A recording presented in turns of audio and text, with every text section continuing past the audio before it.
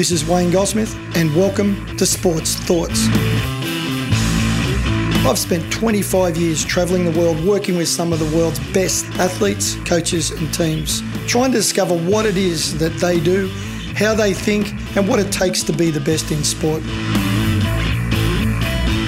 Subscribe to our newsletter at wgcoaching.com to keep up to date with my thoughts on sport.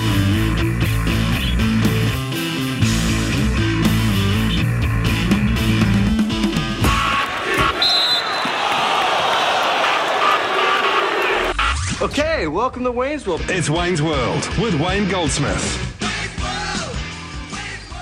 Radio Sport. Well, on Wednesday mornings after 10, we always catch up with our coaching guru, our man who at the moment has been spending his time travelling around the UK. Wayne Goldsmith, of course, is who I'm talking about. His website is wgcoaching.com. I guess having been on the road for so long, Wayne, you probably wake up each morning and have to check the stationery beside your bed in the motel or the hotel you're in to find out what town you're in. The sad thing, Piney, is that's not funny because that's what happens. That I've just checked into a hotel around an hour sort of southwest of London, and I had to stop for a minute. Hang on a minute, where am I? And I had to go over and check the room service menu because I was hoping that it would have the name of the hotel on the front. So apparently I'm in a place called Basingstoke, which is down in Hampshire, and I'm on the way to Devon. And I mentioned that to my daughter this morning when I was on the phone, and she said, Dad, make sure you get sauce on your Devon. So my kid's sense of humour hasn't changed, and hopefully mine has. All right, let's talk a bit about what you've been doing over the last week since last we had you on the air. I know you've spent some time with the Football Association. What sort of things have you been doing? Has it been mainly observing, and what have you observed during your time with the Football Association in London? Well, that's been over the last few days. I got very, very fortunate that an old friend of mine has got a lot of strong connections in the FA, and that's opened up a few doors that I've always wanted to open. One was I got the chance on Sunday to go to Old Trafford, and a little bit of a sporting pilgrimage, I think, for a lot of people to go there and see Manchester United play at Old Trafford. And I got to sit in the director's box, so very, very well positioned. But around me was some of the who's who of who's played for Manchester United over the last 20, 30 years. So I had talent scouts there that had worked with them through the 70s and 80s. So Alex Ferguson was only a few metres away, and it was quite amazing to have the Sea of Red there. They lost the game. Cardiff got up and with a much better team on the day. But just to be there with 75,000 screaming Manchester United and Cardiff fans was something I won't forget. That was, if you like, that was a little bit of the touristy side. And I had to wear a jacket and a red tie and all the other things. But what I really enjoyed was that I travelled down to the FA's National Football Academy, where I've been for the last 2 days. And that was quite remarkable. The words that really scream out to me, Piney, are attention to detail. And to give an example, that they've got a field there. They've got, well, they actually got 13 fields at the National Football Academy. But one of them is an exact replica of Wembley. The ground surface is the same, the quality of the grass, the length of the grass, the drainage systems is exact, because when the English team the English football team go there to train, that they want to be able to then go straight to Wembley and compete in the international, having had 2 or 3 weeks preparing an identical surface. So just great attention to detail. Absolutely fantastic. I'm curious about the FA, because obviously you talk about an academy and developing players. Do they give equal care to developing their coaches? Has that been what you've observed, or is there a lot more resource put into developing players? Well, a little bit of both, and it's a question that I've always wanted to ask as well, Piney, is that, you know, there's not too many Australian kids or New Zealand kids who sit around dreaming of swimming for England, and not too many people around the world dream of maybe cycling for England. But gee, there's a lot of kids all over the world that would love to go and play football in England, or even for England, if they're particularly from a Commonwealth nation. And I've always been of the opinion that player development wasn't a high priority, because the EPL teams can buy almost anyone they want from anywhere in the world. But yeah, I was surprised. There is a increasing commitment to developing players, an holistic approach that you and I have spoken about many times, looking at values and virtues and independence and all those little things. But yeah, they're investing significant amount of time and resources into coach development. In fact, that was most of what I did yesterday, was talk to their coach developers about where I think coach development is heading.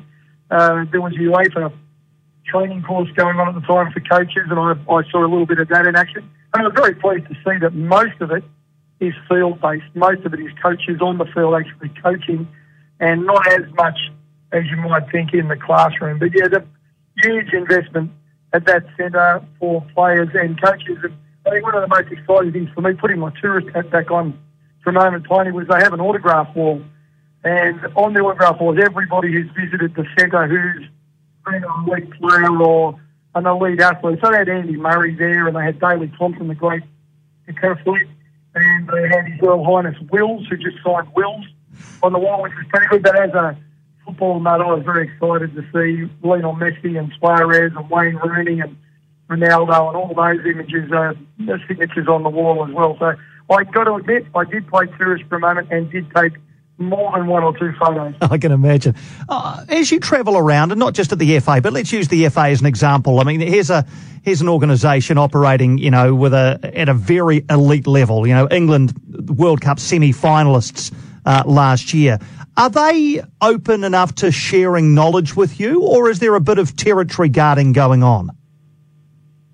Well, I'm fortunate again because I've had a connection with one of the real masterminds behind the FA Academy, a guy called David Sheepshanks, who was the president and chairman of Ipswich Town Football Club, and he was actually the president chairman of the FA itself for a few years. One of those fluky things that happened that many, many years ago, it might have even been 25 years ago, when I was working in Canberra and working for Swimming Australia and had a very close connection with the Australian Institute of Sport, he came out on a bit of a research tour because he was trying to improve the professionalism of football in the UK, and the perception at the time, and I think it was reality at the time, the AIS was without doubt the leading high-performance institute in the world. And he came out on a bit of a fact-finding mission, and somehow I ended up as his personal guide around the high-performance environment in Canberra. And, of course, I had to then extend personal courtesies for a few beers and a little bit of social life in Canberra. And we've stayed in contact over that time. That's been a great association, I think, for both of us. And it allowed him then to introduce me to the head of the Football Academy and to open some other doors. So I found them very, very open. I approached it very much as a information exchange. I had to do a little presentation on some of the things that I'd been doing for their leadership group, with their coaching group, and then with their sports science, sports medicine team. And in return, it was a very open and honest and reciprocal exchange of ideas. So, yeah, I'd have to say it was very open. I don't know if everybody would get that. It's very much, I think, a matter of who you know in that case. But I found them to be very switched on and certainly world-class in every detail. Another thing you've been doing over there is travelling around Ireland, of course, and I know that you've been in touch with a number of Irish rugby coaches. That brings us into firm focus, obviously, this year with a Rugby World Cup coming up. What sort of, without giving away any secrets, of course, Wayne, what sort of feel do you get from Irish rugby people around their side's chances at the World Cup later in the year, with particular reference, I guess, to trying to knock the All Blacks off? Well, I thought what I saw was a nation doing a lot of things very, very well. I was fortunate enough to be asked to open the Irish Rugby Union Coaches Conference. And in the process, just before I got up, they did a 10-minute spiel on what they've been doing. And it was very impressive, Bonnie, that if you look at what they're doing in coach development, the development of the women's game, their sevens game, their juniors, their junior academies, the standard of football, I'm very fortunate that I got to spend a lot of time with Andy Friend, who's an Australian, who's the head coach at Connacht over in Galway, and a little bit of time with the head coach of Ulster, which is based in Belfast. And next week I'm going to go back to Dublin again on the weekend, and I get a chance to catch up with the head coach of Leinster, who've just gone down to I just can't remember them. They lost on the weekend to Saracens, that's right. They just got beaten by Saracens on the weekend, but they've performed very well here. I'm seeing a very vibrant rugby community, an outstanding, very, very switched on rugby coaching community, and I couldn't be more impressed with them. They were maybe of all the rugby nations I've seen in the last 2 or 3 years, I think looking at the overall picture of what they're doing across the board, they've impressed me more than anybody, and I do include, of course, the mighty NZRU. But they're doing a lot of very good things, and what I've been most impressed with was their commitment, again, to coach development and to junior player development. There's a real coordination and a synergy right across Irish rugby that I think we could all learn from. With so much going on in your itinerary, and as you mentioned at the start of the chat, waking up and just sort of having to check where you actually are each day, how do you keep your energy levels high? Because, you're doing presentations, you're meeting people, they're meeting you once. You get one chance, I guess, to make an impression, to make a presentation, whatever it is. But it must be physically and mentally taxing for you, Wayne. How do you keep your enthusiasm and your energy levels high?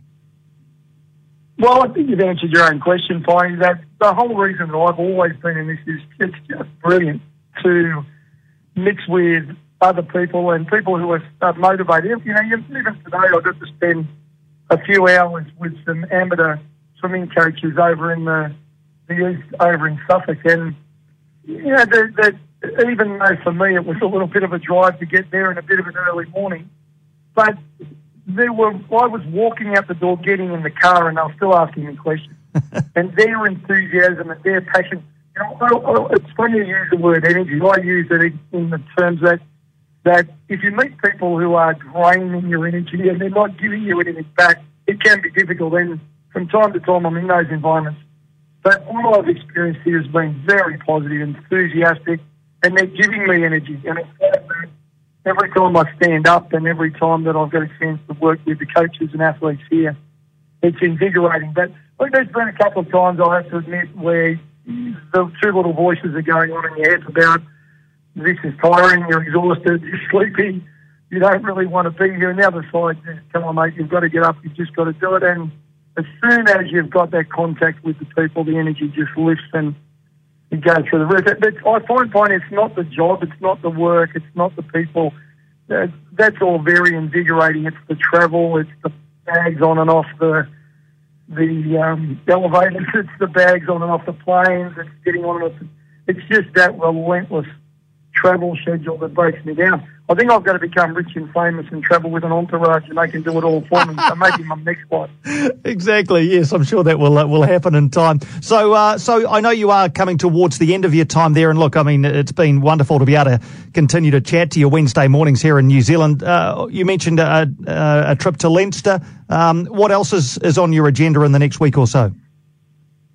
Just another crazy week. I'm down in Devon tomorrow, Devon with Force, as my daughter calls it, and then I'm in Dublin from Thursday night, Friday, and I'm opening the Irish Swimming Coaches Conference, which is a wonderful honour to be asked to do that, catching up with some old friends on Saturday. I hope to catch up with the Australian election, if I can.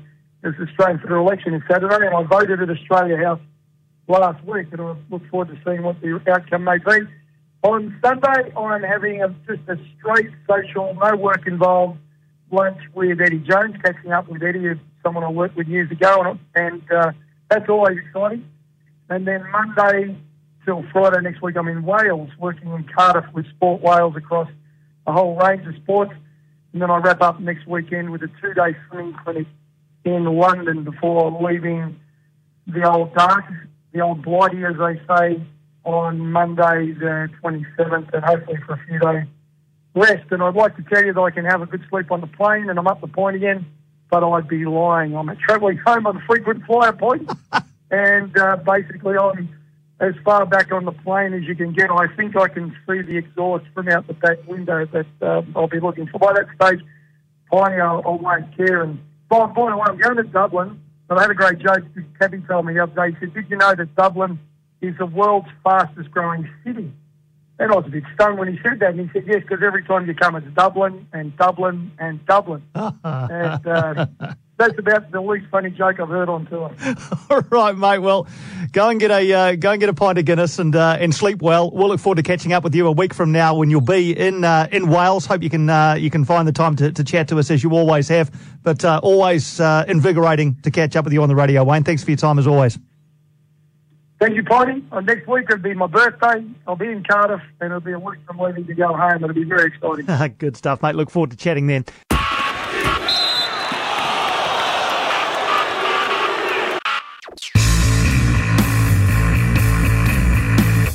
Thanks for listening. If you'd like to hear more sports thoughts, subscribe to our newsletter at wgcoaching.com.